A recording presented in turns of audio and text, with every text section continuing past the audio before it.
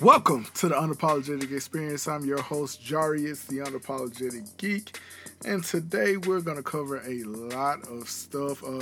I have a pretty big discussion or lengthy discussion coming up with Sergio from the Reality Breach and Shellheads podcast, part of the Reality Breach podcasting network.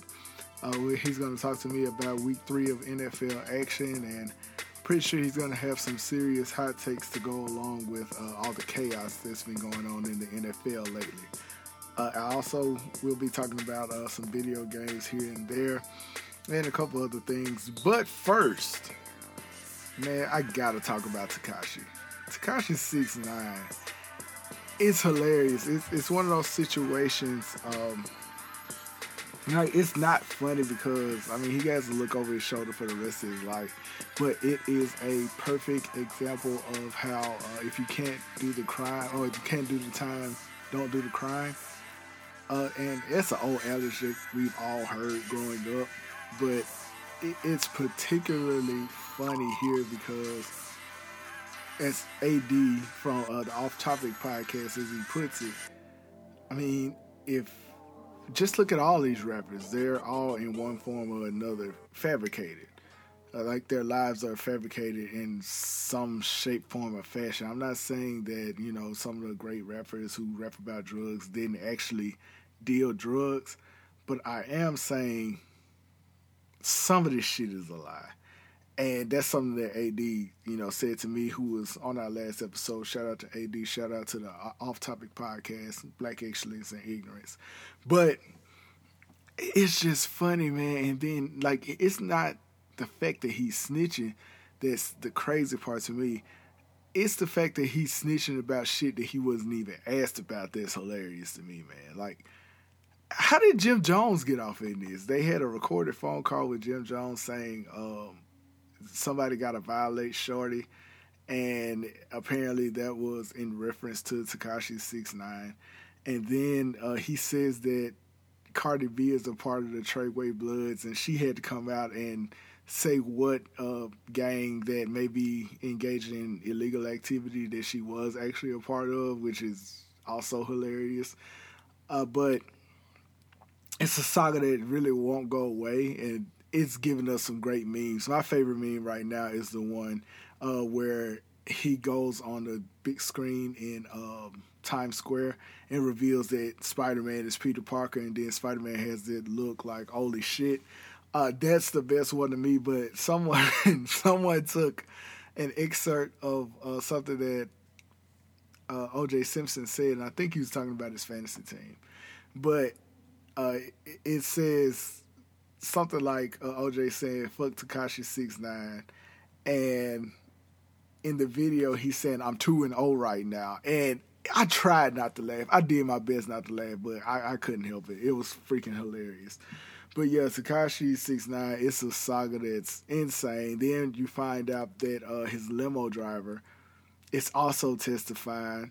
And then apparently some court documents came out citing Jim Jones, the rapper Jim Jones, who Tekashi snitched on as possibly being an FBI informant himself.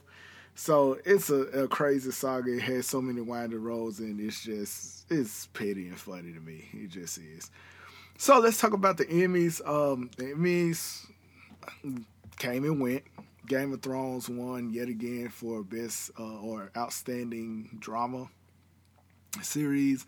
When They See Us was nominated for a ton of awards. I still haven't seen it, but I do want to take this time out to shout out the winner for, I believe it was Best Supporting Actor in a Drama or Miniseries, a movie or miniseries.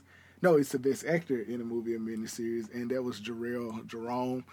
He won for When They See Us, the movie about the Central Park 5, or the miniseries about the Central Park 5, directed by Ava DuVernay. And it was pretty epic. Like, when they made the announcement, he got a hell of an ovation. His speech was awesome, and I'm really happy for him. But truth be told, I'm even more happy for Billy Porter. Billy Porter is an awesome actor to me. I was first exposed to to his acting and, you know, his outlandishness in American Horror Story season 8. Yeah, it was season 8 in which season 1 and really all of the American Horror Stories in one way or another kind of converged in that season. And he played a warlock, and he was fucking awesome. To the point where when he was nominated for the Emmy last year, which was 2018, I didn't know anything that he was from. I just knew I knew he was from American Horror Story, of course. And I kind of assumed that's why he was nominated. I had never seen Pose. And so seeing him act on there and hearing from a former coworker at the time that he was an awesome actress on the other show, Pose, I was like, okay, cool. So one day, my wife and I, we were pretty bored. We were looking for something to put on TV. And we saw Pose and we checked it out. And it didn't bother me. I'm comfortable with my sexuality, so yeah. But Pose is about like trans people during the, I want to say the 80s, maybe in the 90s. I'm not sure I think the first season in the 80s. I think the new season is in the 90s. But it's about their struggles, how they're dealing with the AIDS, or how they dealt with the AIDS epidemic at the time, and just, you know, oppression and all of that kind of stuff. And it's a really good show. And Billy Porter is a cornerstone character or cornerstone actor in that show, but his character's name is Pray Tell. And anybody who has seen this show will tell you Pray Tell has all of the best lines. He has all of the best moments in this show. He is fucking hilarious on that show. And at the same time, as much as he can give you that fun and that laughter, he can give you some good dramatic parts. And it's a lot of people I know. One guy, one of my good friends, he told me, man, y'all gonna look at me crazy, but I watch Pose. I was like, holy shit, I watch Pose too. And it's not so much, you know, I mean, people have their own phobias and maybe latent homophobia when it comes to seeing those kind of scenes and characters portrayed on screen. But if you're looking for a good story and just good heartfelt acting, you will find very few shows as good as Pose that is out right now. And when I found out last night that was his first Emmy, I'm like, bro, I was shocked because his acting in Pose is just phenomenal. And it's one of those things where, you know, when I thought back on it, there was no way he was never going to win this award. At some point, he was going to win it, whether it was for season 2 or season 3. Billy Porter was going to walk away with Emmy. And it's to my understanding that he is one award away from the EGOT. Apparently, he won a Grammy. He's won a Emmy now. And he's won a Tony Award for his time on stage. And it's to my understanding the Oscar is the only one that's left. And I can completely see him getting that. So yet again, congratulations to Billy Porter on your win. You're phenomenal. He actually had to beat out Mahershala Ali. I mean, not Mahershala Ali. I'm sorry, that's Jarrell Jerome that beat out Mahershala Ali. Billy Porter, if I can find it real quick, because it's to my understanding that his competition was pretty stiff as well. Or maybe it wasn't. Oh, yeah. No, it's not. Okay.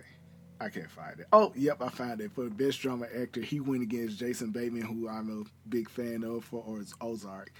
Sterling K. Brown, who he's always fucking awesome. He's actually won this award in the past for This Is Us. I think he's the one who beat Billy Porter last year. Kit Harington, I'm a fan of his in Game of Thrones. Bob Odenkirk from Better Call Saul. And Milo Ventimiglia for This Is Us. And Billy Porter stood out, and he got the win, and he got the Emmy, and I mean, it's fucking awesome. If you've never seen Pose, definitely check that show out. It's really good. And so, in other news, as far as reboots are concerned, Jared Padalecki, I think I'm saying that correctly, of Supernatural and Gilmore Girls fame, will be playing Walker, Texas Ranger in a upcoming reboot. As everyone knows or may remember, Walker, Texas Ranger was a very popular 90s television show starring Chuck Norris as a titular character. And it was fucking awesome. It was like if Roadhouse was a television show, a really good television show. And Chuck Norris just, one of my favorite things he ever did was when he did that drop kick into a moving vehicle. And any human being, that would have just shattered their legs, but not fucking Chuck Norris. No, he kicked the shit out of that window, and he got out and handed people some L's. It is awesome. I think with some updated writing, it may be kind of like another popular show set in like the country or a country setting, Justified. And if the writing is as good as Justified with the exceptional acting of Jared, I think they can do something really special. I'm looking forward to that. I'm just getting nostalgic memories just thinking about it. I'm going to be locked and loaded for that shit. I can't wait. And kind of leading into our NFL discussion that's coming up, I'm not quite certain if Sergio is going to be down to talk about it, but I'll speak a little bit on it here. Antonio Brown got cut from the Patriots. Patriots said they had enough of his shit, and he's out. Apparently the last straw wasn't even the allegations, it was his response to the allegations. So, long story short, what he did was there was another young lady who came out who did a painting for Antonio Brown, and she accused him of coming up behind her while she was painting and being behind her butt naked with his penis inside of a towel, I guess a hand towel or something like that. And, she didn't give in to his advances or react, I guess, the way he thought she should have. And he ended up firing her, allegedly. And she just told her story to Sports Illustrated, but she wasn't seeking any money or anything like that, any monetary damages. And apparently when this got back to Antonio Brown, after I guess he heard about the story, he sent a group text with a couple of his friends or associates, and she was included. And he was basically saying he wanted research on her and background information while she's in the group text. And his lawyer was actually a part of the group text as well. And he sent pictures of her children, to the group text. And she sent it to her lawyer. Her lawyer sent it to the NFL and the Patriots and told them to do the right thing and make a decision. And the Patriots did just that. They made a decision. I don't think the Patriots cut him so much for the allegations or the other allegations that he has going on right now. I think he was cut because he can't stop. He just can't keep himself out of trouble. He just can't lay low. It was the texting her in a group text with her friends, associates, and lawyers that did it. And the lawyer did not respond to the group text. And clearly he was caught by surprise, I believe. And, Antonio Brown just doesn't appear to be capable of listening to anybody. And, it's unfortunate. He's such a great talent. And the Patriots let him go. Shit, they let him go on a Friday before a big game. Like, if they're going to let you go, it's going to be during the week. But no, they let him go on a Friday. And on Sunday, he just sent out a series of tweets just basically saying, Robert Kraft and everybody else, sweep in front of your own door before you talk about me and what's going on in mine. He spotlighted Big Ben's prior situations and allegations and everything, which I've never liked Big Ben anyway, and that was a big part of it. Then he brought Shannon Sharp into it and said Shannon Sharp had to quit CBS amid allegations. But Shannon Sharp beat his situation, and I believe the woman came out and said she was lying about it.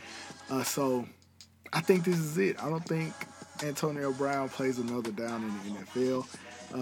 And he's basically saying he's never going to play in the NFL again. He's actually enrolled in school, and that's it. That's that. The saga of Antonio Brown as of now is over, but we'll probably hear a little bit more about him during the NFL's 100th season. And with that being said, let's get ready to get to our main discussion, which is going to be about the NFL Week 3. After this important message, I'll be back with Sergio. Keep it locked right here on the Unapologetic Experience. See you in a few. People want good content. People want to feel good. People want to feel uplifted and empowered, informed and protected, black and proud, black and unapologetic, black and joyful, black and free. We can and do play a major role in turning those desires into realities. At Black with No Chaser, black joy is found here. Think black, live black, unapologetically.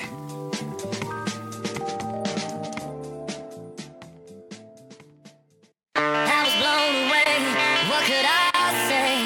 It all seemed to make sense. You're taking away everything, and I can't deal with that. I try to see the good in life, the good things in life. I say. Welcome back to the Unapologetic Experience. I am now joined by Sergio from the Reality Breach podcast and the Shellheads podcast, which I love that commercial you gave me, by the way.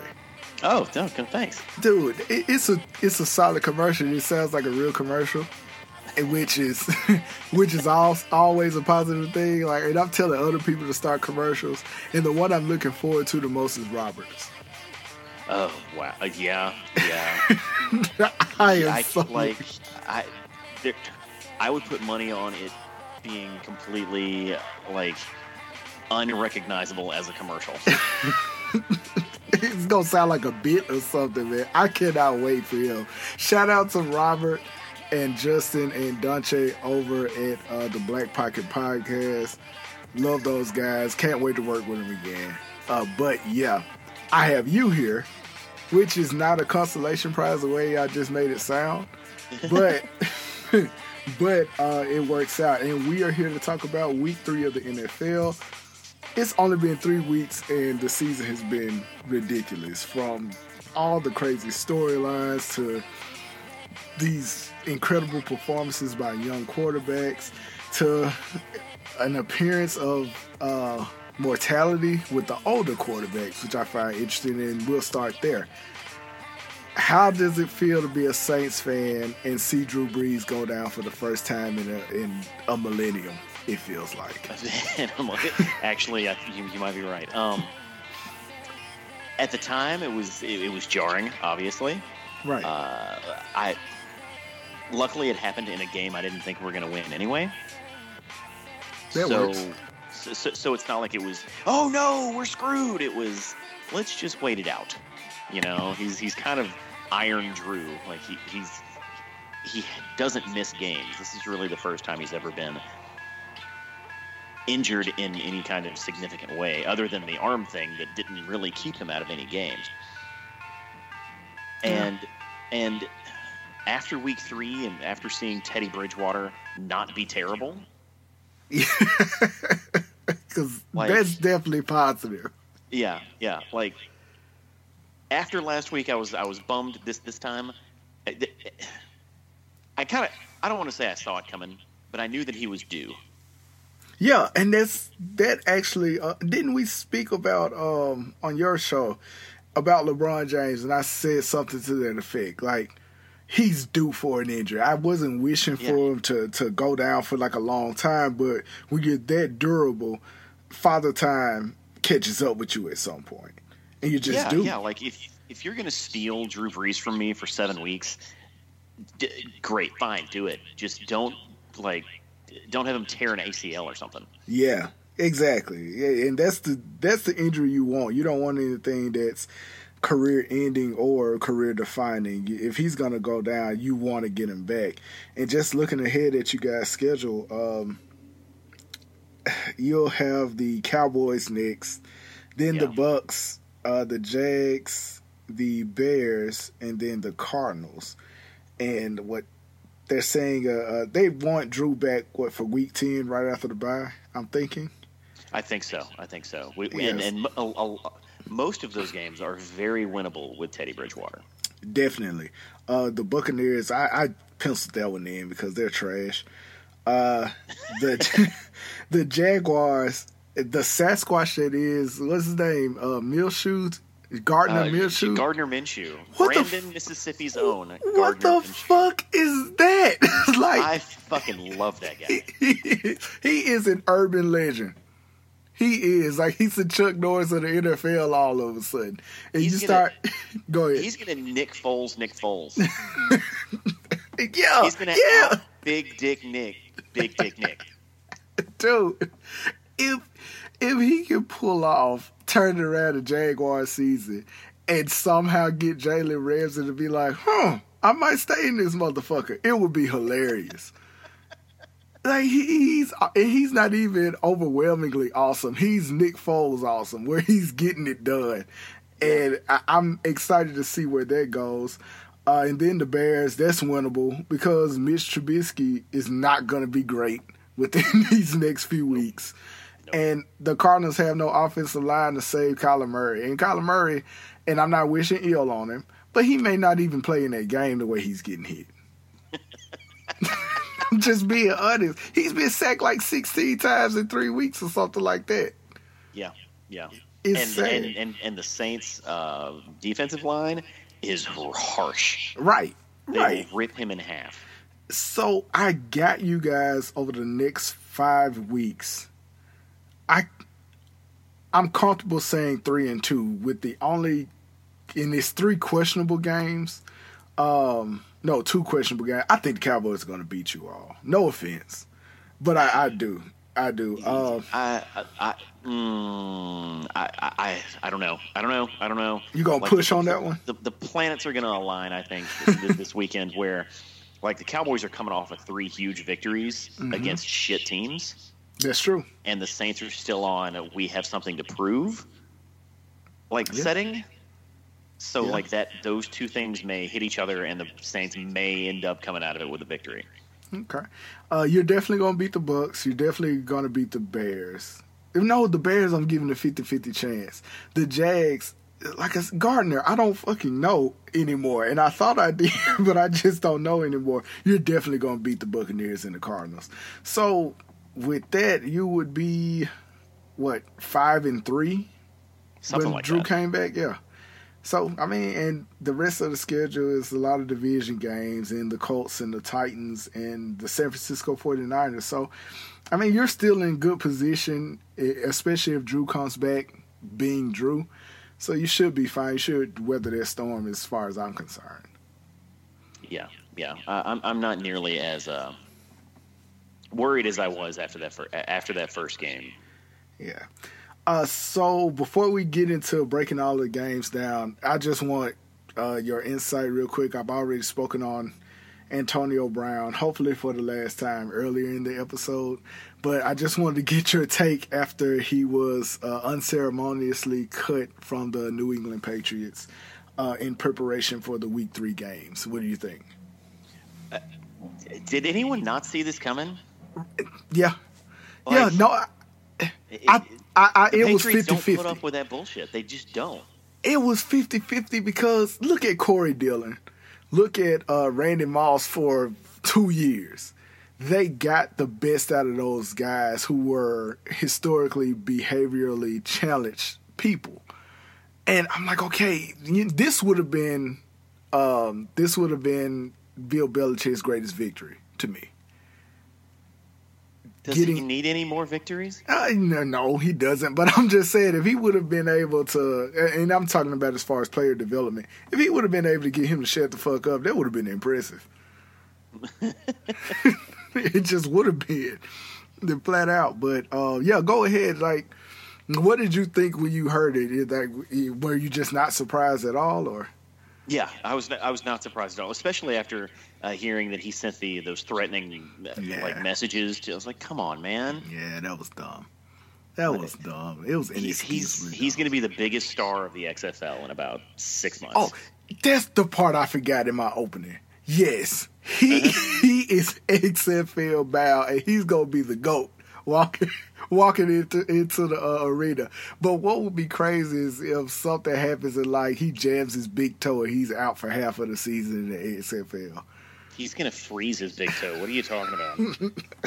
That dude is hilarious, man. But he is, because he's unbelievable. Like, what kind of person is Antonio Brown? And as far as the allegations are concerned, we don't really have to get into that.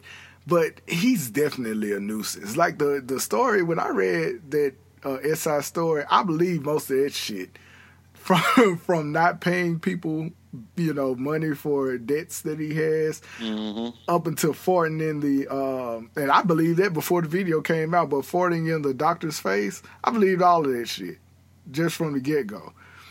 But come on, how do you text your accuser? And then your friends are on the text. Like the one thing that I'm really impressed with the Steelers. for them to keep him as a receiver for so long and convince us he's not crazy. It almost makes you think Mike Tomlin can keep his job. Just for that. If anything, that would be like the third or fourth thing on my resume. If I was Tom Coughlin. Kept Antonio Brown from killing us all. That's the fourth thing. But with that being said, hopefully we can move on from Antonio Brown for the rest of the year. And man, let's talk about some games, because week 3 wasn't as crazy as the first couple weeks, but there was a little bit of craziness in there. Let's just start with the team that everybody has already given another Super Bowl ring to. The New England Patriots beat the lowly Jets, who I'm not even did Sam Darnold play? No, he has mono. He still has mono. Okay, yeah, he's still dying from a kiss. Who knows? They literally don't know when he's going to come back. He's going. Could you imagine sitting out the whole year for that? There's a possibility. That is ridiculous, but mono is going to be short for the number of games he played for this year. Exactly. That's it. Oh. Yet and still, with a score that says 30-14, you would think that the Jets offense scored. No, New England has not allowed an opposing offense to have a touchdown so far this season. Say what you want. Yeah, their competition has been bullshit so far. That's impressive. That is impressive. Yeah. I had them going to the Super Bowl with Antonio Brown. Now I'm still okay with their pick because of how great that defense is playing. It's something. Yeah, it's like something. The only team in the AFC that has a chance against them is the Chiefs. And the Chiefs will make it to the AFC playoff game, and Andy Reid will call a timeout at the wrong time and completely ruin their fourth quarter, and the Patriots will walk away with a victory. Like, that's how this season ends. You think that's how it is for the Chiefs?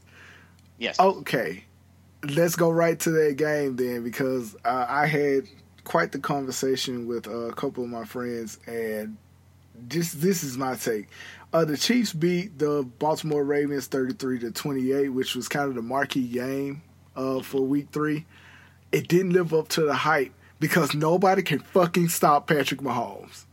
That's true. True. I really like this Ravens team. Me too.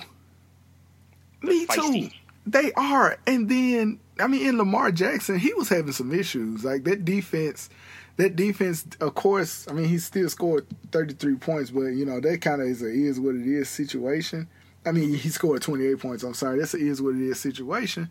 But that defense held him in check because that score is not indicative to how close that game was because it wasn't really close.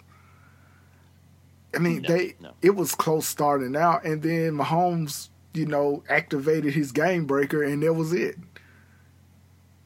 Yeah. Like, he's playing otherworldly football right now. He was playing otherworldly football in the preseason, man. Who cares that much about the preseason and still throw no-look passes? Like, seriously. He is a video game, and as much as I want to say Andy Reid is going to blow this thing, because it's very well possible that he could, this is different. Can we agree on that? Yes. But and we talked about injuries earlier in this conversation, and as you said, I don't want to wish anything on anyone, but Patrick Mahomes is having one of those seasons that you know is going to be interrupted. It makes you nervous. It's one of those seasons where you're like, what could have been, right? Well, it could have, exactly. Like RG3 before his injury. Yeah. Like he was supposed to be what solved football. He was supposed to be Patrick Mahomes. Yeah. And then he got injured and everything. All of history changes. I hate what could have been stories. I do. Yeah. In sports, it's one of the most heartbreaking things in sports, those what could have been scenarios. And I hope it doesn't happen to Patrick Mahomes, especially this year, because they were my pick. Before the Patriots picked up Antonio Brown, I had the Chiefs and the Cowboys in the Super Bowl. I did. Simply because I don't think Belichick will be able to deny Mahomes another year. But I think he can. I absolutely think he can. So, and here's my caveat to that. If he does deny him another year, this is the last one. Because next year, that's it. He has the game figured. He has the game figured out. Everybody is going to be playing in their third year with them, which of course makes everyone else more comfortable. They're probably going to draft even better offensive weapons around them during the offseason. The man is going to win the Super Bowl in Kansas City. I just can't see it not happening unless he has a catastrophic injury that changes his play style completely. But the raw talent, I think in a game he can throw it 70 yards and complete the pass. I do believe that. Okay. I'm going to completely disagree with you and say, barring some unforeseen circumstance on the Patriots, no one is beating them until Tom Brady and or Bill Belichick retire. You know what I don't think is going to happen that people kind of assume is going to happen? People think they're going to retire together, and I don't think that's going to be the case. I think Bill Belichick is on a mission to prove he can win a Super Bowl without Tom Brady. It's possible.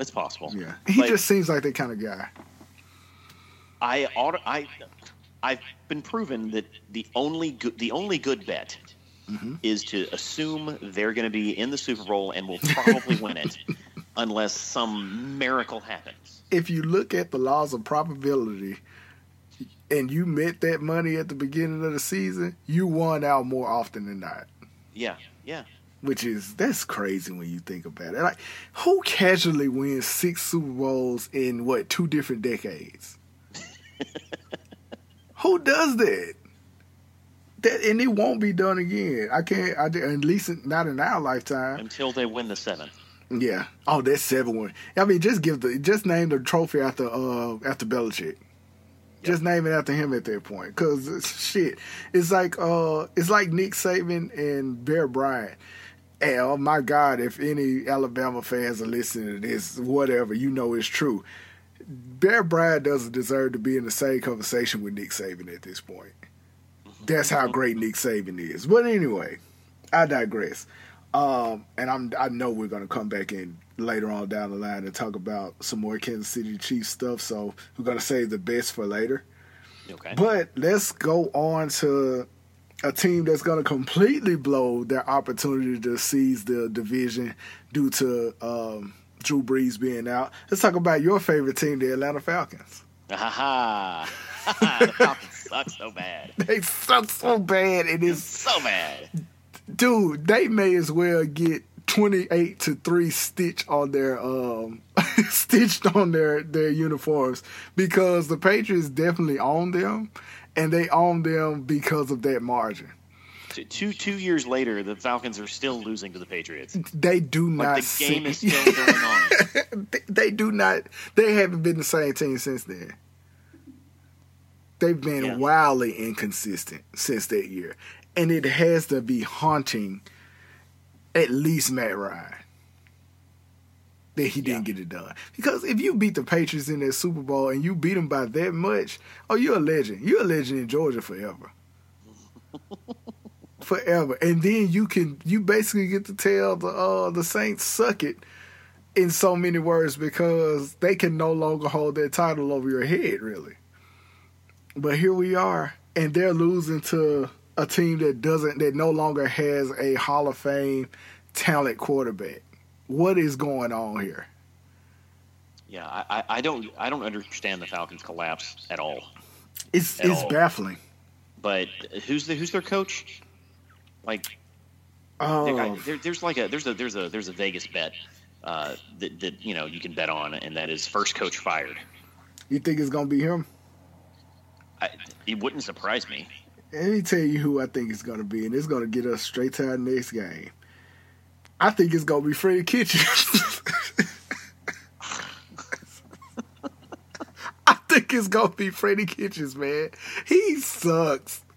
He sucks, man. And, I'm not saying that he doesn't deserve that job, because I don't know what he did to get it. But this is his first year. He does not know how to coach Baker Mayfield. He does not know how to coach one of the most talented offenses on paper. That's an important part of that, on paper, in the NFL.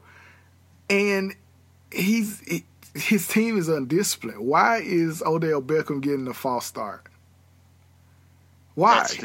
Who knows? It makes no sense. And then you have a talented defense. Myles Garrett, God bless his heart, man. He's doing everything he can to keep Cleveland in that game. You got a quarterback that's too short, and all the defensive line has to do is raise their hand up. He can no longer see anybody. Mm-hmm. And then he's playing out of the shotgun and still can barely see anybody. It's hilarious, and it's even funnier because of all that damn chest thumping during the off season. Well, do you blame them? Did you see who they picked up? Yes, I blame them. Of course you're going to chest bump. No. Here's the thing, man. Looking good on paper doesn't mean you have to just go out there and make an adversary out of everyone to talk about Hugh Jackson, who deserved to be talked about, but just move on. Just move on. And then Baker Mayfield, took shots at Daniel Jones, who we're definitely going to talk about in a minute. Mm-hmm. And then you had Odell Beckham, who clearly doesn't want to play there. He's just showing up for work to get paid. You got all these situations, and then people just penciling them in for the Super Bowl. And I'm like, you still got to play the games, man. One of the ESPN's great sports talking heads, Michael Wilbon, he says this every time they fail. He was like, people just gave them a bye to the Super Bowl. And that's how it felt. I didn't feel that way. I just thought they were just going to wreck shop. But it's still Baker Mayfield is still young. It's a brand new coach. You're not going to gel your first season. You're definitely not even going to gel the first month. We live in a world where the first month of the season barely counts because you don't find out what teams are actually made of until about week 8. As it stands, the Cleveland Browns have lost to the Titans and the Rams. They're supposed to lose to the Rams. Listen to me, okay? Look at who they beat. They beat a man with mono, man. They beat the Jets. They beat the Jets, who are bullshit right now. And then Le'Veon Bell, to have the audacity to say, the haters, you can hate right now, but don't jump on the bandwagon. Bitch, please. It's not going to be a bandwagon. That's it. The Jets are done. And no, I'm not calling Le'Veon a bitch. I'm just saying, metaphorically speaking, bitch, please. It's just not going to happen. Oh, yeah. The Jets were done when the season started. Mono or not. Exactly. And that whole division was done the day the Patriots started. I mean, okay, but here's the other thing. I know you don't think they can beat Baltimore right now, right? I wouldn't take the bet. But if they beat Baltimore next week, I would be like, see, it takes time. Yeah, well, it's not going to happen. It's too early to be all like, Kitchens is shit. It's like, we don't know. Yeah. He's already won more than Hugh Jackson that 1 year. Oh, God. Everybody can win more than Hugh Jackson in both of those years. Like when you're completely crawling out of the basement, you don't have to win that many games to, to keep your job. Consider it, a success. They win 6 games this year. That's the best the Browns have done since what? The 87 season? Wait, last year didn't they win 6 or 7? Yeah, they won. They went 7-9-1, which is the dumbest record I ever saw. 7-9-1. Who goes 7-9-1 in anything? But okay, so they're not going to beat Baltimore. I don't think they're going to beat the Steelers either. To be honest. No, but they can beat the 49ers. They can beat the Bengals. They can beat the Broncos. Anybody. Okay, let's talk about the sadness that's the Broncos. They are so pitiful. I feel so bad for them because you don't feel bad for them. They could have easily had 2 wins, man. Easily. Don't feel bad for them. They signed Joe Flacco.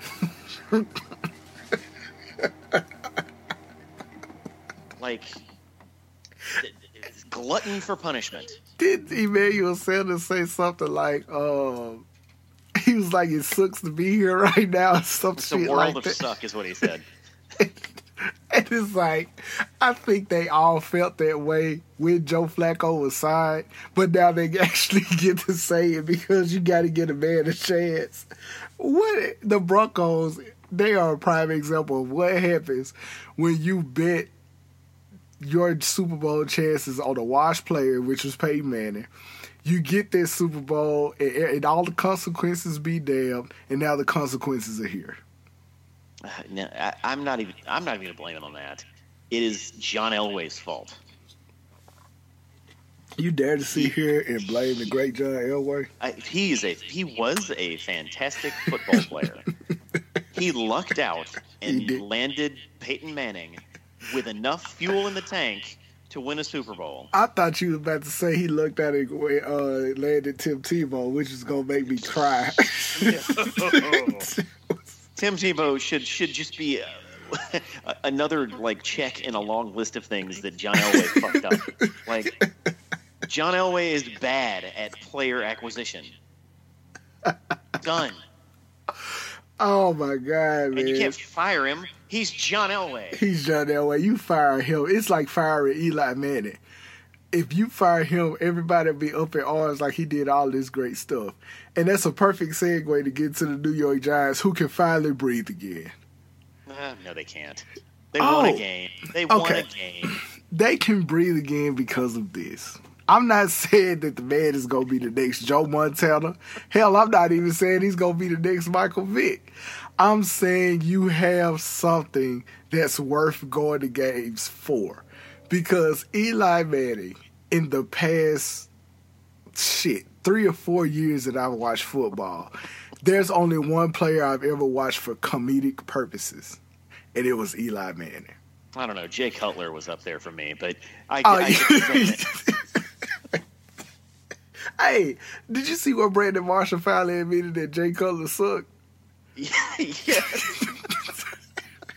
It's one of my favorite moments in sports history. He was talking to Stephen A. Smith. He was like, yeah, he was bad, man. Yeah, Jay Cutler was, he was super talented. He just did not give a fuck about football. Not one fuck was given about football, man. The I don't care story is still funny to me. When I think of Daniel, what's his name? Daniel White guy. You know what they're calling him right now? DJ? No, they're calling him Daniel Dimes off one game, man. Oh, God. Like, you know what it reminds me of? That meme where it's from Infinity War, and it's got Gamora asking Thanos, did we get a quarterback? And he's like, yes. What did it cost? Saquon Barkley. That's awesome. But it is what it costs, man. Like, Saquon had to go down to make you see you got a decent shot at doing something here. But you know who he would have looked when the future really would have looked promising with that team? If you kept Odell Beckham. Yeah. But didn't they use, like, the draft pick that got them Odell Beckham? I think so, but Daniel Jones was not supposed to go when he went, though. Let's remember that part, too. Oh, okay. Yeah. He was not supposed to go there early. They could have stayed wherever they were in the draft and still got Daniel Jones. And then you lied and said, oh, no, we didn't sign him just to trade him, referring to Odell Beckham, and then you just got his ass up out of here. Because they've chosen Eli Manning twice over somebody else telling them Eli Manning is washed. He can't play anymore. Now, to be fair, they didn't have a replacement. Yeah. It's not like they benched good quarterbacks. Well, here's the thing. We still don't know if Dwayne Haskins was the better pick. And we probably won't know that for a few years. But as of right now, it looks like they made the right pick. Yeah. Just looking at how Daniel Jones played. Now, people are, ESPN is talking about he's 1-0 in games where he's down by 18, and Eli is like, he's like 0-44, and I thought that was funny and a little mean to bring up. But, I'm excited to see where they go, especially without Saquon Barkley. And if this dude keeps winning, like, what do you do? Like, what can you say to go against them drafting him at that point? Is he going to be the rookie of the year? I mean, it's entirely possible, but... What? Like, again, one damn game. It is one game. It's one game. And I want to wait and see what he does, because I'm somewhere in the middle. Because I like how he looked in preseason. Hollywood Brown. Oh, God. Hollywood Rookie of the year. Yeah, after one game, he looked like he was a game breaker. He's just going to defeat everybody, but here we are. So, I want to know your thoughts on the Steelers and San Francisco. What do you think of Jimmy G? Is he going to be able to stay healthy or some shit? If he can stay healthy, I think that the 49ers will be fine.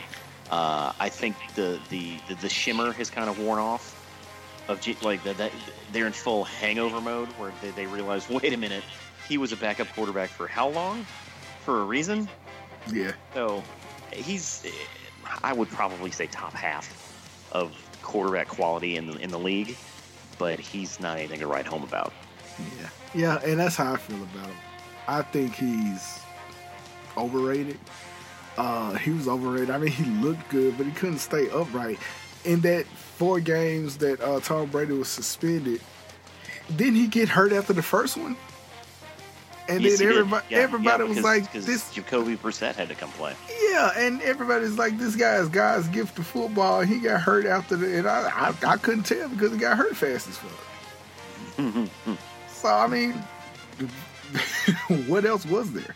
But he's okay. The reason why I don't give them a better chance is because I just don't trust his body. I just don't. Then you're playing a division with the Rams and the Seahawks, who just lost a winnable game. I think the Seahawks are still going to end up with maybe like 4 losses or so, maybe 5. But yeah. I don't know. I just can't see it. Both of those teams, like that kind of game, is hard to watch, just because it doesn't matter. Like. Yeah.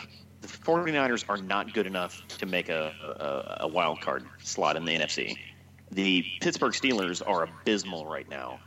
So they're playing the game just because it's on the schedule. They just showed up for work. Yeah. Kind of like Odell Beckham. Okay, I got you. Clock, catch some passes, go home. All right, so here's the other team that I watch for comedic purposes now. Now that Eli's gone. The Oakland Raiders. I love to see them fail, man. And then, like, failure looks so Hollywood with them because John Gruden, he just still shows up with this big-ass smile on his face and his country-ass accent. And he's like, yo, yeah, everything's all right. You know, I'm still collecting draft picks like I'm Thanos, so it's going to be cool. Like... I don't like him at all. At all. And the Raiders deserve everything coming to them. They deserve everything ever since Antonio Brown acted a fool. No, they've deserved everything since they traded Khalil Mack away. No, like them trading Khalil Mack away is like that's the what's the word I'm looking for here? Like that's the my brain is dead. Kind of like the icing on the cake. No, okay. Like that's what happens when you sign that coach for that long. Stupid shit just has to happen. Yeah, it's like, look, you signed a deal with the devil. Here's stupid shit for the next 10 years or until you're willing to fire him. Dude, $100 million over 10 years. 10 years, and you got to keep him for at least 3 years in Las Vegas if you ever move there. Because I'm starting to think that whole deal was a lie. If you ever... I'm starting to think it's fake, man. It's fake news. And the Vikings, they made the Vikings look so good. This Vikings team is going to coach. I mean, he's going to choke. Coach, I don't know why I said that. Anyway, this Viking team is going to choke. Another team that doesn't matter. Like, yeah, they don't. They're inconsequential. Green Bay has their feet back underneath them. Right. They do. They do. And, like, between Green Bay, the Bears, the Vikings are just going to be pushed right out of the playoffs. Yeah, they are. I mean, even the Lions, got to look better than the Vikings right now. It's comedic. It is very much comedic that they look as good with the freaking tie. Speaking of records, I said something about going 7-9-1. How the hell do you go 2-0-1? I don't know, but the Lions can't. Undefeated. The Lions can't even go undefeated correctly.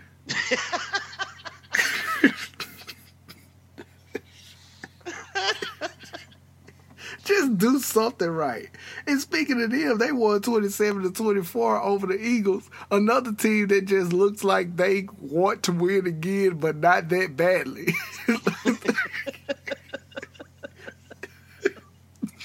Nobody can stay healthy, man.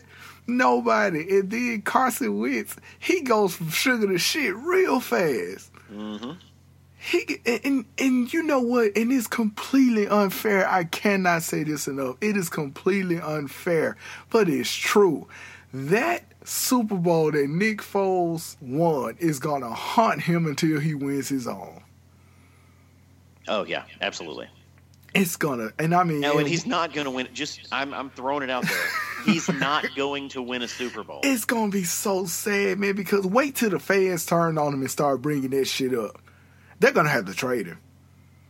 It's gonna be like trade for Nick Foles. If come on, Nick. After Gardner Minshew, takes his job away. Obviously. But it's so unfair, and I feel bad for Wentz for that because he had an incredible season before he went down that year. Mm-hmm. And here we are, and it looks like he just can't get back to that. And it's sad. And look at last year. Nick Foles saved him again. Mm-hmm. He got him to the playoffs.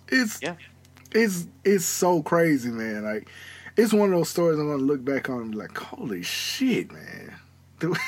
Like, how can you be that talented and the guy behind you outplays you? Like, Nick Foles' postseason was incredible that year. Oh, it was. He had a very Flacco-esque postseason. And he's one of only 2 quarterbacks that has beaten Tom Brady in the Super Bowl. Yeah. It's crazy, man. He's a legend. And when he won it, he instantly became a legend.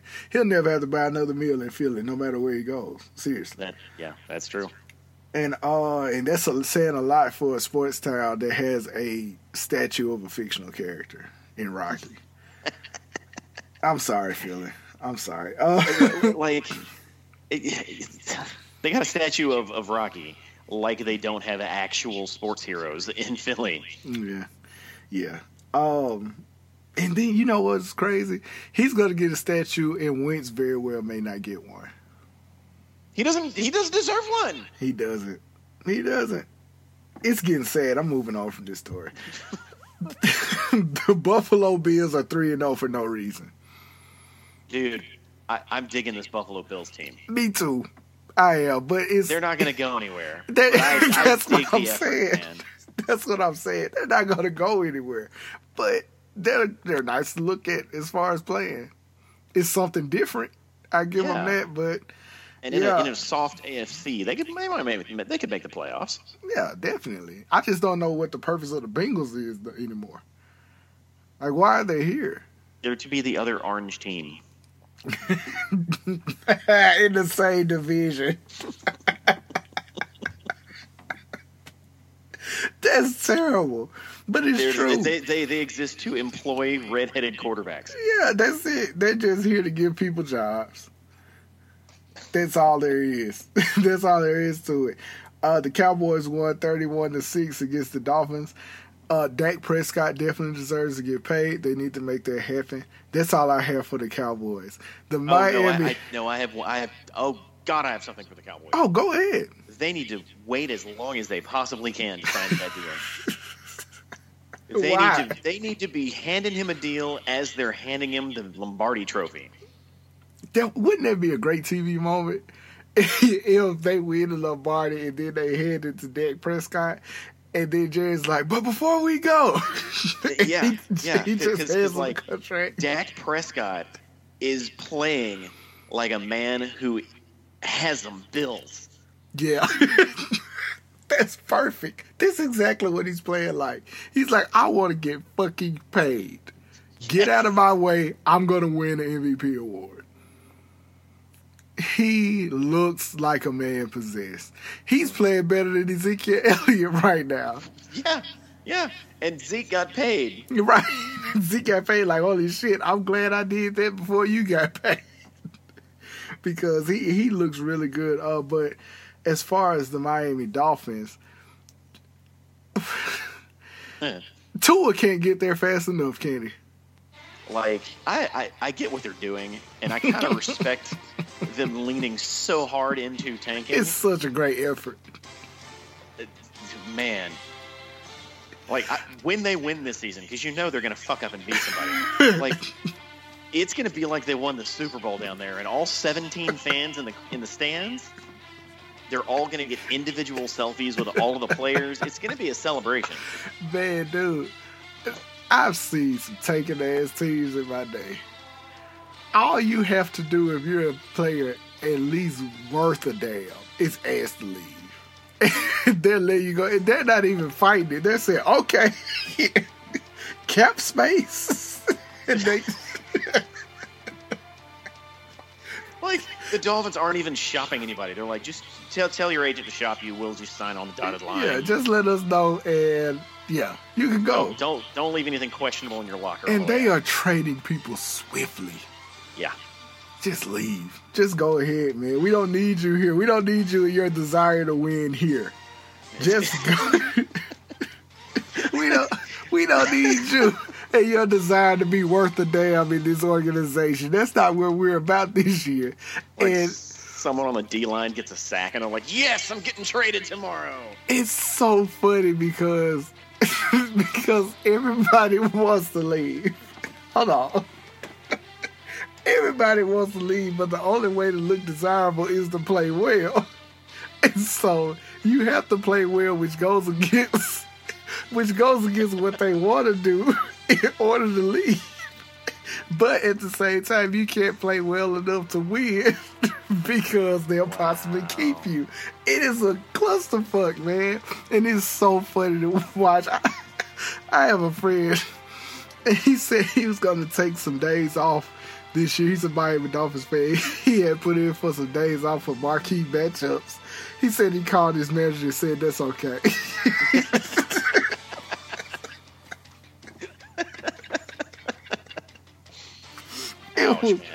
That's terrible, man. I just couldn't imagine. But anyway, speaking of being a fan of a team that constantly disappoints you, I'm a Chargers fan. We lost 27-20. It's ridiculous how many games we should win and lose on some bullshit. Just stupid shit. And it's not like a bad call or anything. At least Saints fans got that going for themselves. Yeah. It's a choking mentality. And part of it is I believe the organization stopped giving a fuck when they saw how good Patrick Mahomes was. And they're like, no, it's over. That window is closed because we're not getting past that guy. I don't know. The thing is that it's not like the Chargers have changed much since before Patrick Mahomes was a thing. Like, organizations just kind of have they have a personality. And right now, yeah, that's true. The Chargers' personality has been pretty consistent the past 6 years, and that is, we're going to be good, but we're going to piss everyone off. On our way to being to not making the playoffs. It's so sad, and it's such a colossal waste of time sometimes. Like that, you remember last year I picked them to be in the Super Bowl against the Saints, and I'm not going to say I was super close. I was definitely closer with the Saints pick than I was with them, but if there was any year that you were going to get past Tom Brady, last year was it. Yep. And the other time they could have not worried about playing against Tom Brady was that year that the Jets knocked off the Patriots.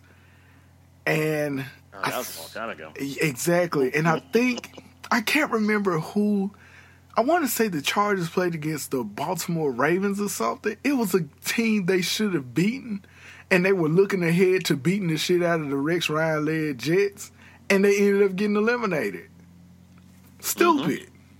Yeah, it's weird how organizations have a personality. They do. Like that's how every single kicker they've ever drafted has just been a shit kicker.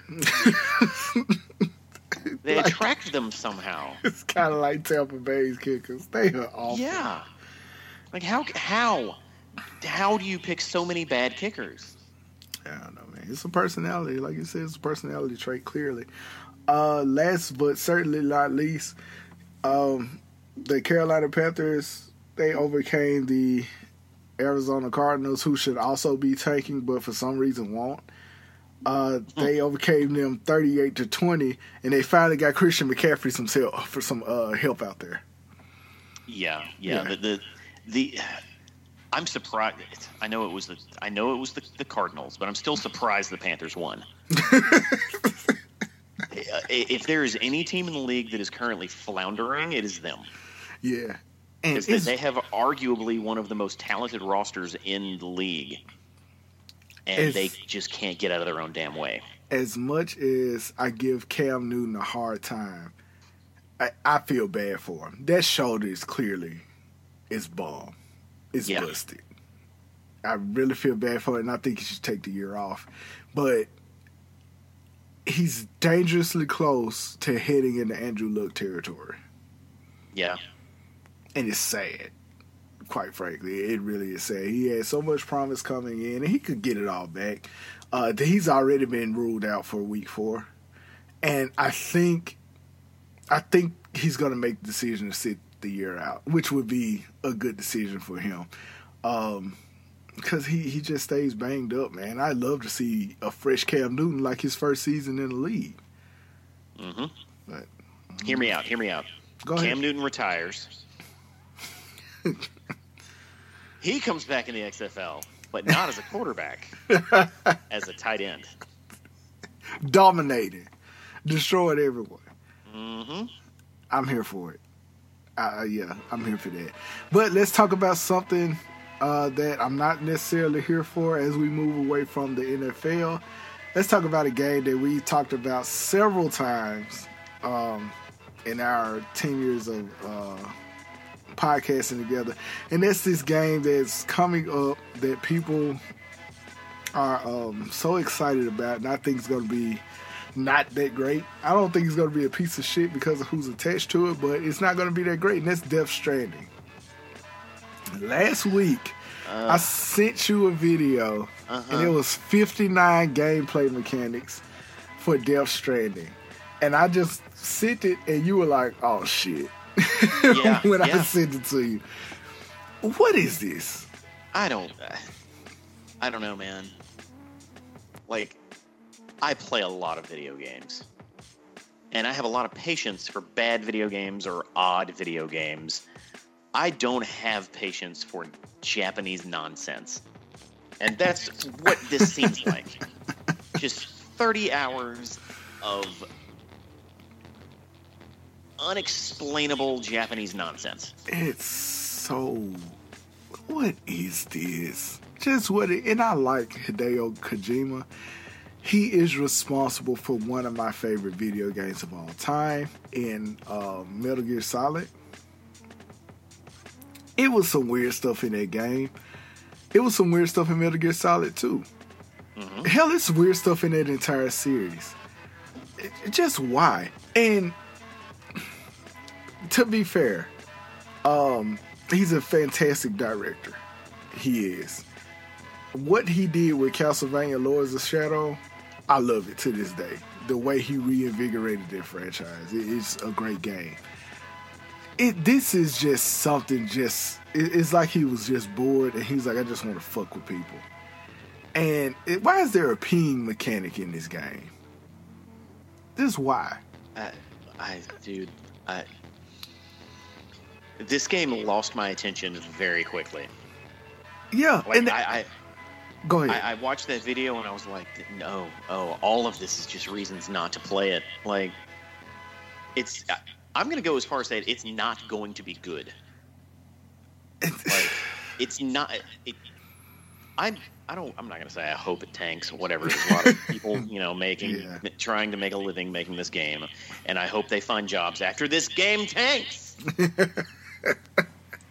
don't think it's going to tank because he got the Kojima-ites out there who's just going to buy whatever he puts out. And I'm looking at the comments, and people are like, oh, this is brilliant. What's brilliant about it? I hate when there's unnecessarily artsy bullshit out there and people act like other people just don't understand it. I understand that the game is about connecting and, pushing forward to make society better all together and all that kind of stuff. Mm-hmm. I see those themes when I look at the trailers and things like that. I do. But it's just some of the stuff is just stupid. And the best part about it is the survival horror aspect of it that I've seen. With the invisible monsters that look like they walk on their hands or something like that. That shit is actually pretty cool. It's that other bullshit. It looks bogus to me. It really does. This game looks like the equivalent of a bad Kanye West album. There you go. I can't fight that. That's perfect. That's exactly, if you put bad Kanye West album in the form of a video game, you would get Death Stranding. Yeah. And all of this because Konami decided to get rid of Kojima and Silent Hills, which really did look good. Yeah. That game looked like it was going to be, talking about reinvigorating a franchise, that game was going to do that for Silent Hill. Yeah. That or it was going to be a colossal disappointment because PT was like game changing. There are developers out there trying to recreate the intense feelings that you got when playing PT. And that's essentially what Silent Hills is going to be. But it's very possible that they got it right, and 8 more months of development time would only have broken everything. because PT is seen as a perfect piece of art. Yeah, it is. You extend that to like 20 hours of gameplay, suddenly it gets watered down after like hour 4, and then you're stuck wondering, oh shit, is this another 16 hours? Yeah, I think it's going to be good. I don't know. Maybe I'm just pessimistic. I mean, that's kind of your thing, though. It's kind of my thing. Yeah, it's kind of your thing. It's nothing wrong with it. It's just kind of your thing. Yeah. So, State of Play is coming up. They're going to be showing off The Last of Us 2. Have they announced anything else? Is Ghost of Tsushima going to be there? Oh, that's the one I want to see. And it probably is. Because that demo was cool as shit. Yeah. Do you think they're going to say anything about the PlayStation 5? Because at this point, they're running out of this generation stuff to talk about. Because all of their developers are working on PlayStation 5 stuff. Man, hell yeah. You may as well. Just go ahead and finish Xbox off. Because this is what we're getting at, right? Just go ahead and just put your foot on Microsoft's neck. Microsoft, it's not that simple. It's not nearly that simple. No, I'm not saying Microsoft is not gonna make another Xbox, but Microsoft is positioning themselves to take over the world very quietly. Right, of course. But how many generations has Xbox gotten their asses kicked now? Technically, gotten their asses kicked 2 out of 3. Yeah, and. The current one is really rough. it's really rough, man. Yeah. Like this one, it's like they're running laps around them. And when all else fails, we know we're getting another Gears of War and another Halo. I called a new Gears of War years ago when they were trying to kind of play it up like this might be the last one. I said, there's no fucking way, because you did that with Gears of War 3. When all else fails, they call up another Gears of War game. And they do the same thing with Halo.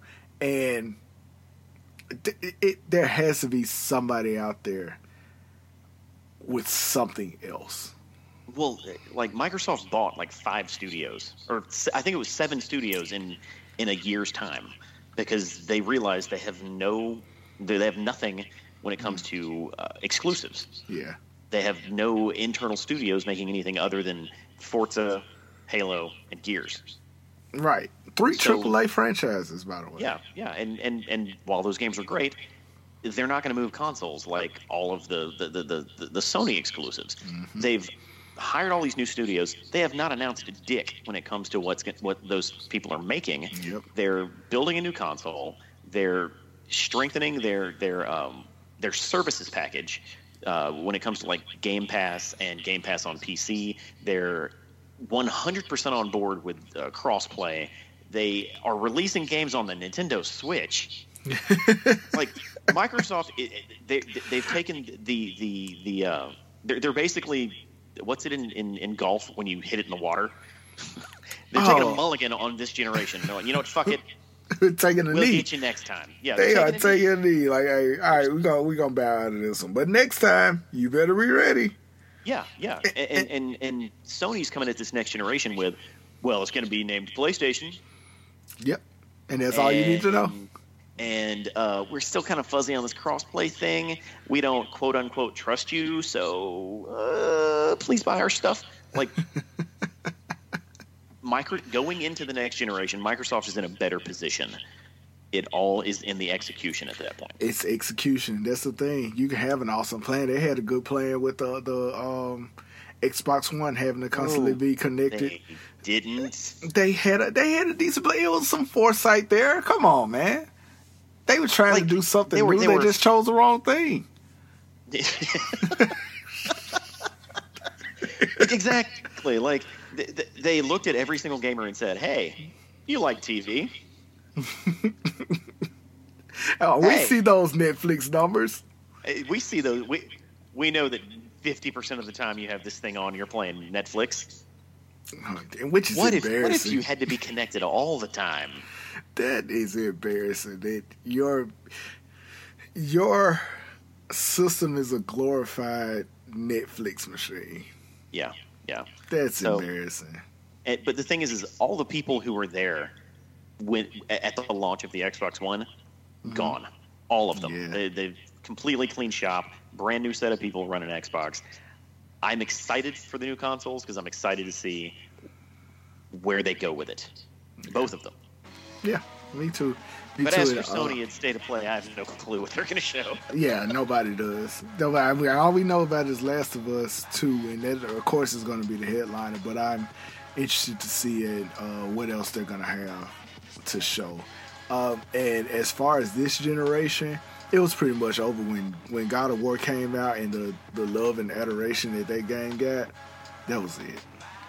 Like, as far as Xbox and video games, they were like, we still got Gears of War coming. We know it's the other GOW, but yeah, we're sorry, and we're gonna try to do better next time. So, but man, it's been a pleasure having you on, man. Where can they find you? Oh, Reality Breached. That's where they can find me. I'm kind of the Rebreak guy. We do podcasts over there. It's where this one will be hosted. So yeah, aha. We just did our big event, the Keanu Sans, where we just the Keanu Sans. It's when we watched like 18 Keanu Reeves movies and recorded a two-part episode, like trashing them and praising them and talking about how good or bad Keanu is. We even went as far as we graded each movie with a number of woes, 1 to 5. You know what? That's a great grading scale for him. Yeah. Whoa. So, with that being said, no. You know what? I'm not going to get you to spoil the episode. I'm going to go on there. I just want you to know there's better not be any John Wick slander. Well, I'm going to let you have to listen to that to find out. Oh, shit. Okay. They can catch you on Facebook, right, at Reality Breach? Yes, we're on Facebook. We're on Twitter. We're on realitybreach.com. If reach out if you want to talk to us, download us. We're on all of the major podcast platforms. Anywhere you can find the Unapologetic experience, you can find Reality Breached. That was a great plug. Amazing plug. And, of course, I'm your host, Jarius, the Unapologetic Geek. Stay tuned after this next message, which is more than likely going to be a Shellheads advertisement, because I really love that commercial, and come back for my closing thoughts and parting shots. Peace.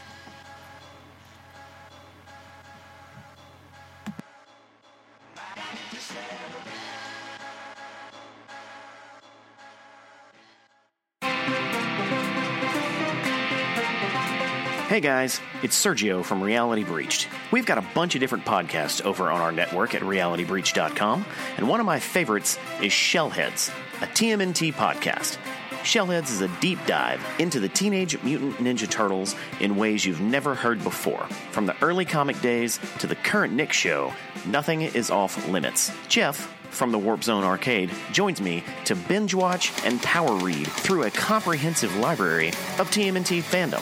Check Shellheads out on Apple Podcasts, Spotify, or your favorite podcast app. For more details, visit realitybreached.com.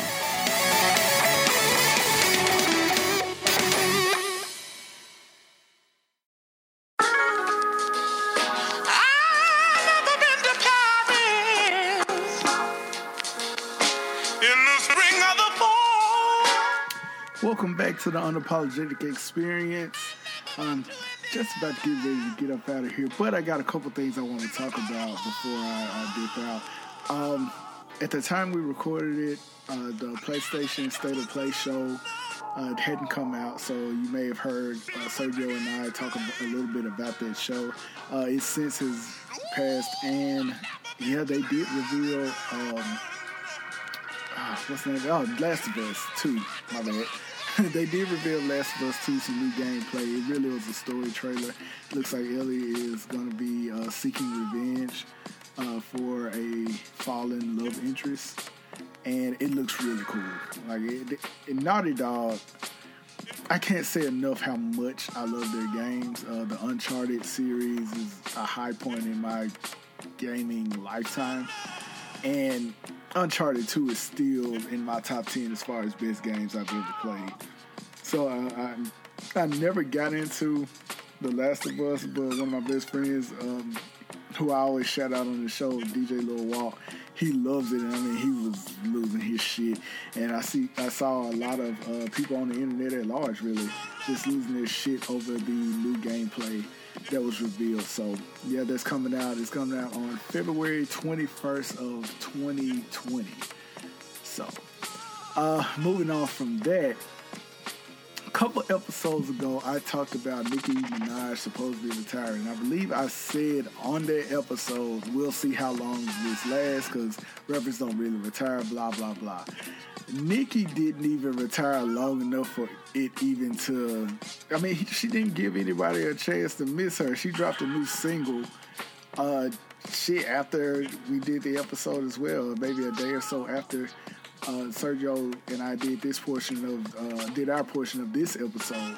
And so she's already back, and I don't know, man, like, it seems like when Cardi B came out and everybody showed Cardi B love, something in Nicki Minaj changed. She became bitter, and not because of Cardi B per se, but I think it's the way the fans and the media gravitated toward Cardi B, and they didn't gravitate toward her as much anymore, and it just gave her this enormous chip. And she did pave the way for a lot of female hip-hop artists, but I don't think she feels like she got her just due or her just desserts for being the type of pioneer that she is. But a lot of people could say Lil' Kim felt the same way when Nicki Minaj was getting all those props and everything, and people kind of moved on from her in the hip-hop community. So it's a revolving cycle, and it's just always funny how normally the media and fans pick female rap artists or female hip-hop artists against each other, and now we're in an era where it looks like all of these female hip-hop artists are getting along, from Meg Thee Stallion to Lizzo, who is breaking records that neither Nicki nor Cardi has broken, and to just other like Rhapsody and other female hip-hop artists. They're just getting a lot of love now, and you don't see that competition as much anymore. But it still exists, of course, between Cardi and Nicki Minaj, and that's kind of what you need in hip-hop anyway. Hip-hop is always at its best when, you got people going at each other. But it's just, Nicki just changed with the emergence of Cardi. Just my personal opinion. And it's just, I don't know, man. I don't know. We'll have to see how everything plays out from this point forward. But moving on from that, I have a little bit more sports news to get to. Bleacher Report released their top 50 players in NBA history. And, I mean, of course, I think the top 5 consist of Michael Jordan, LeBron James, Magic Johnson, Larry Bird, and Kareem Abdul-Jabbar. That's the top 5 that a lot of people aren't going to argue with. It's the rest of the list that's raising hell online. And Steph Curry came in at number 10. And Kobe Bryant came in at like number 14 and Kevin Durant at number 15. People still don't like or fake dislike Kevin Durant or whatever. But Kobe fans are losing their fucking minds because he's not in the top 5 like they think he is. Listen, I love Kobe. Grew up loving Kobe. Grew up loving his play style. Even though it was inefficient basketball, I grew up loving his play style, and I grew up loving his will to win. But I'm not mad at this. I'm not mad at this simply because Kobe Bryant and people, the further they get removed, they kind of forget this. I'm not going to say he rode the coattails of Shaq to those first 3 championships they won together, but I am going to say Shaq was a bigger part of that equation than Kobe was. Of course, Kobe came later on and he won 2 championships of his own and he got his 2 MVPs, and that's cool. But the truth of the matter is, I'm just going to say it, Kobe is not in the same stratosphere as Michael Jordan, and to a lesser degree, he's not really in the same stratosphere as LeBron James as far as impact and as far as records and the things that he's done. They're not comparable. And a lot of Kobe fans kind of need to realize that. And it's okay, he's still an all-time great, don't get it wrong. But I'm not mad at him not being in the top 10. What's even crazier than that is, and I mean crazy because it's funny to me because I'm a big critic of both of these players, but I respect their games. Tracy McGrady and Carmelo Anthony didn't make the top 50 list at all, and that's fucking hilarious to me. It's disrespectful because you got other players on there like Chris Mullin that made it, who easily is not as good as neither Tracy McGrady nor Carmelo Anthony, but it's a testament of two things. One, Tracy McGrady, yes, he got into the Hall of Fame. Yes, he had an impressive career, but people need to come to the realization that Tracy McGrady gets so much love based on what fans feel he could have been had he been healthy his whole career. And even Tracy McGrady on his commentary when he's talking about his career, he even kind of alludes to that, like, if I was healthy, I would have done this and I would have done that and I would have won these championships and so on and so forth. And the other thing that it's a testament to is the continuing downward spiral of Carmelo Anthony. Carmelo is one of the best players I've ever seen in my life. But his refusal to play defense and seemingly his refusal to go and get a championship is really come back to haunt him in terms of really the media, the NBA, and fans. And as much as people want to take up for him, when you just start listing off things that Carmelo has done and did against things he didn't do, it's kind of hard to hold up for him if you're a fan of him in a debate. Especially when you look at his contemporaries like Dwayne Wade and LeBron James and see what they did during their career. And I don't know, man, I kind of feel bad for Melo. I do. And then him being out of the NBA completely, like, I don't agree with that.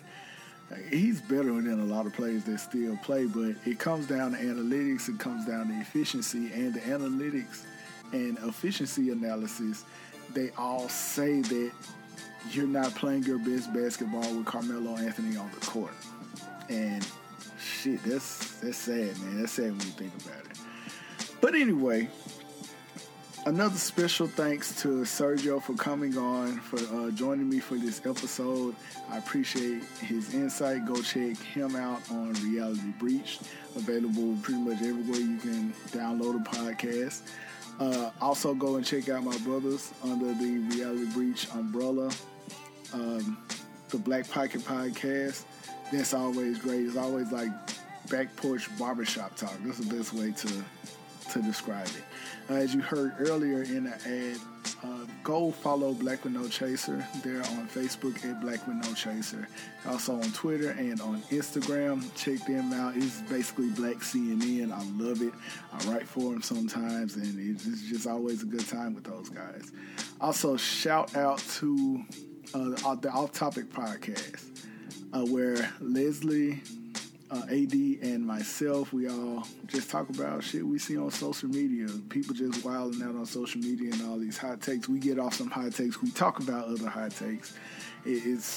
Check us out. We're on SoundCloud at the Black Excellence and Ignorance SoundCloud page, and you'll see several episodes of Off Topic. Of course, shout out to my resident DJ Lil Walt. Check him out on SoundCloud at DJ Lil Walt. Shout out to the maestro of my madness, Dunchy Did It. Check him out on SoundCloud at Dunchy Did It. Check out his beats. He's fantastic. The man is a fucking genius. Last but not least, check me out on Instagram at the Unapologetic. What is my Instagram name? At the Unapologetic EXP on Instagram. I just be posting all kinds of shit that I see all the time. As always, check me out on the Facebook page, 41,000 plus strong at this point, at the Unapologetic Geek. Lastly, but not leastly, if that's a word, is leastly a word? Who knows? Check me out on the next episode. Like, share, and rate my podcast on Apple Podcasts, Google Podcasts. I think it's on Google Music as well. Spotify, Stitcher. We're going to be returning to SoundCloud really soon, so I'm excited about that. With that being said, I am Jarius, the Unapologetic Geek. This has been the Unapologetic Experience, and I am out. Peace.